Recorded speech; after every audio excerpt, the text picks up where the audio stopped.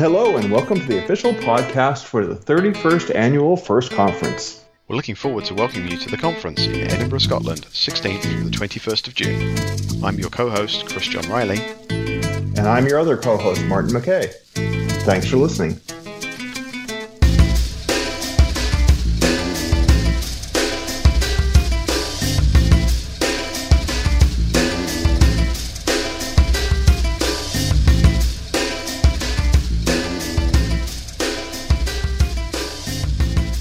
This time on the show, we're lucky enough to be talking to Desiree Sacher from Finance Informatik in Germany. Thank you very much for joining me, Des.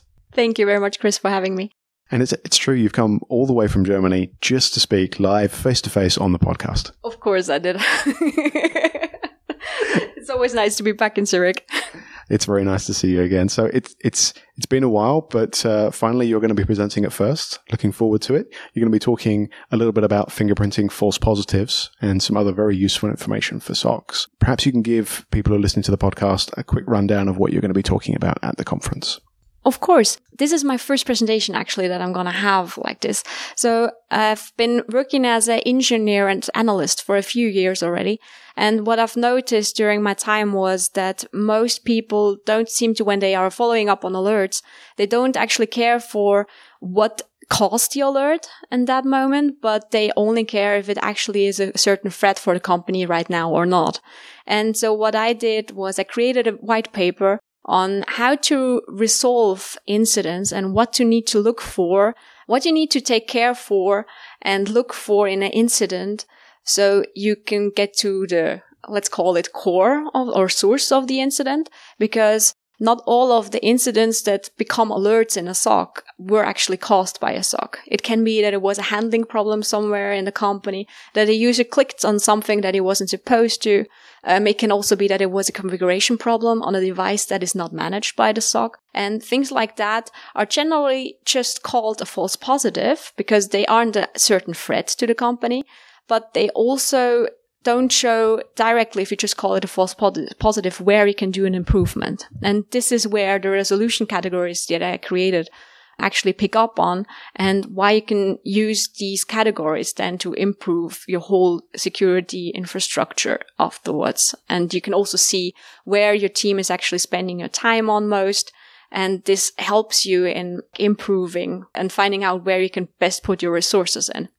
It sounds a lot like this information is really critical for running a SOC effectively. You can't just say something is a false positive just because it didn't come through the right way or it was a process failure or something like that. It sounds a lot like we're missing a lot of really vital information.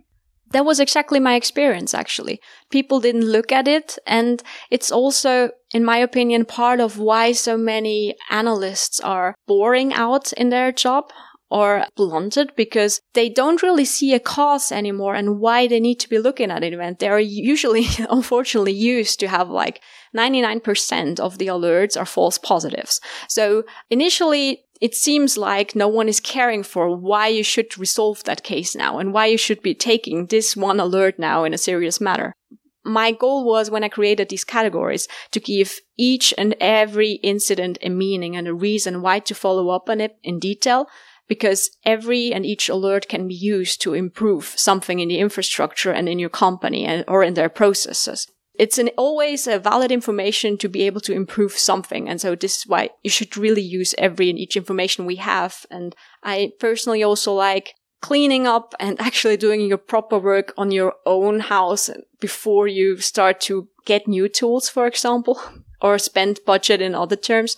And so this is a really easy way because you don't need other new tools for that.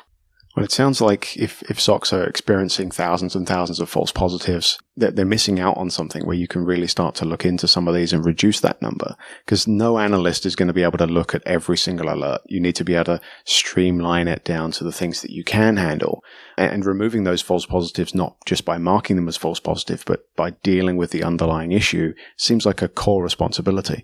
It depends actually on what kind of SOC you're running. You have either the SOCs that are just running a few rule sets and alerting and running after those alerts, or you have the ones that work mostly with rule sets that they receive directly from a CM provider. Both reasons are valid. You can use them. It depends on what kind of environment you're working with. But it's really both times about prioritizing what is important to you. And the problem is, as long as there's nothing burning and you're running after the fire, you always can use your time to improve your own infrastructure that you have and you're responsible for. And in my opinion, the SOC, as it's so much relying on all of this other information that the company is providing. I mean, a SOC usually doesn't write its CMDB, but it's heavily depending on the correctness of that information. So all of these information that is anyway already used and tracked in the company should be tested and verified. And the SOC needs to give feedback if something is actually not usable, because the whole security can't work in an efficient manner if stuff is burning when it previously wasn't reported and corrected. How does this work when you're dealing with things that are coming from outside of the SOC, right? I mean, you already mentioned, externalized rules there, but if you're taking in indicators of compromise from certain feeds, how can you trust that data? That's obviously, if that's throwing false positives, how can you best deal with that kind of thing?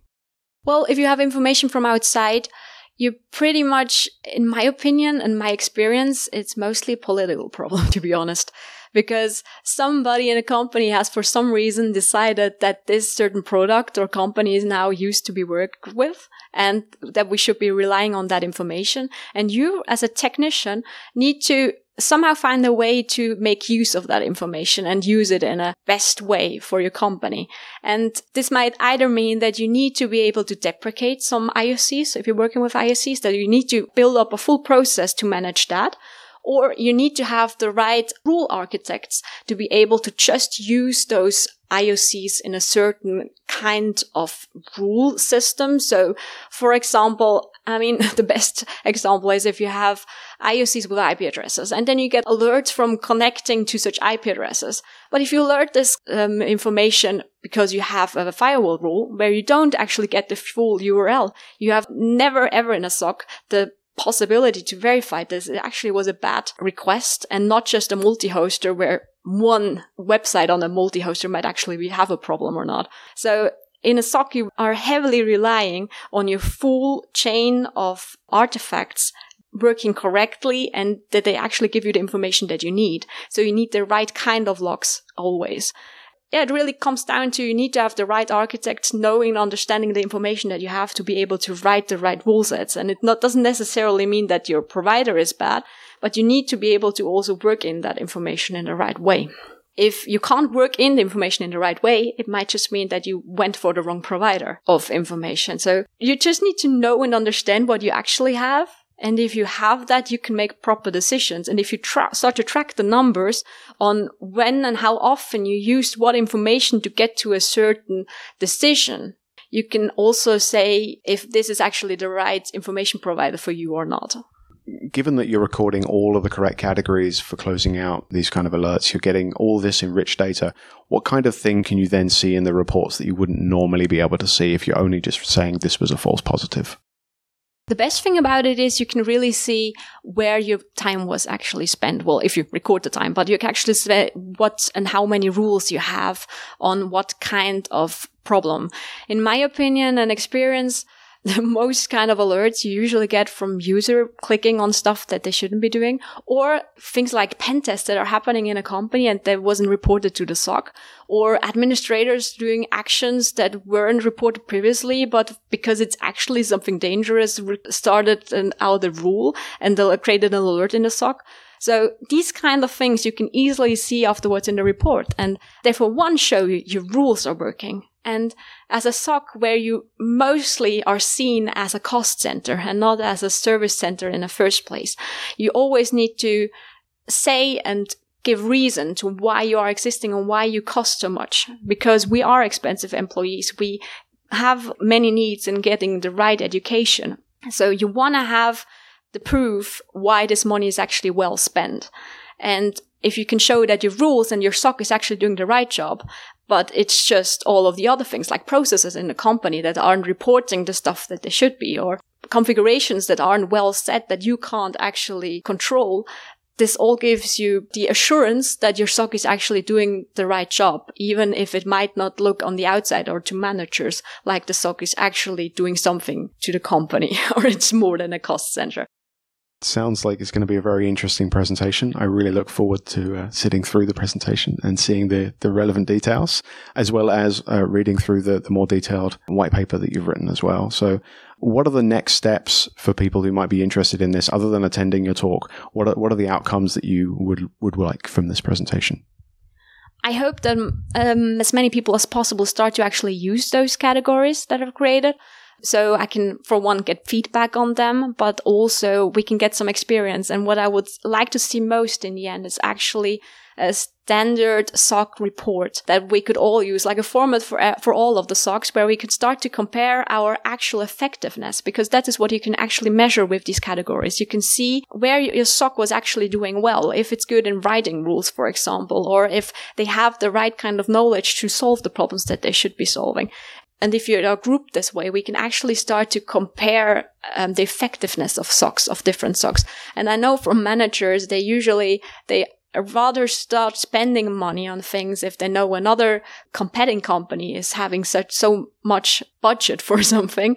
That's higher reason for them to increase their budget on security than their actual inner view on that there should be some improvement. So if we have a comparable SOC standard for reporting, this might be something that would help us, showing our managers as well where we should be improving. Well, I look forward to that, and hopefully you'll be able to get some good feedback from the presentation and move forward in that kind of direction. Thanks very much for taking the time to chat, and I look forward to seeing the presentation. Thank you very much for having me. It was a great pleasure.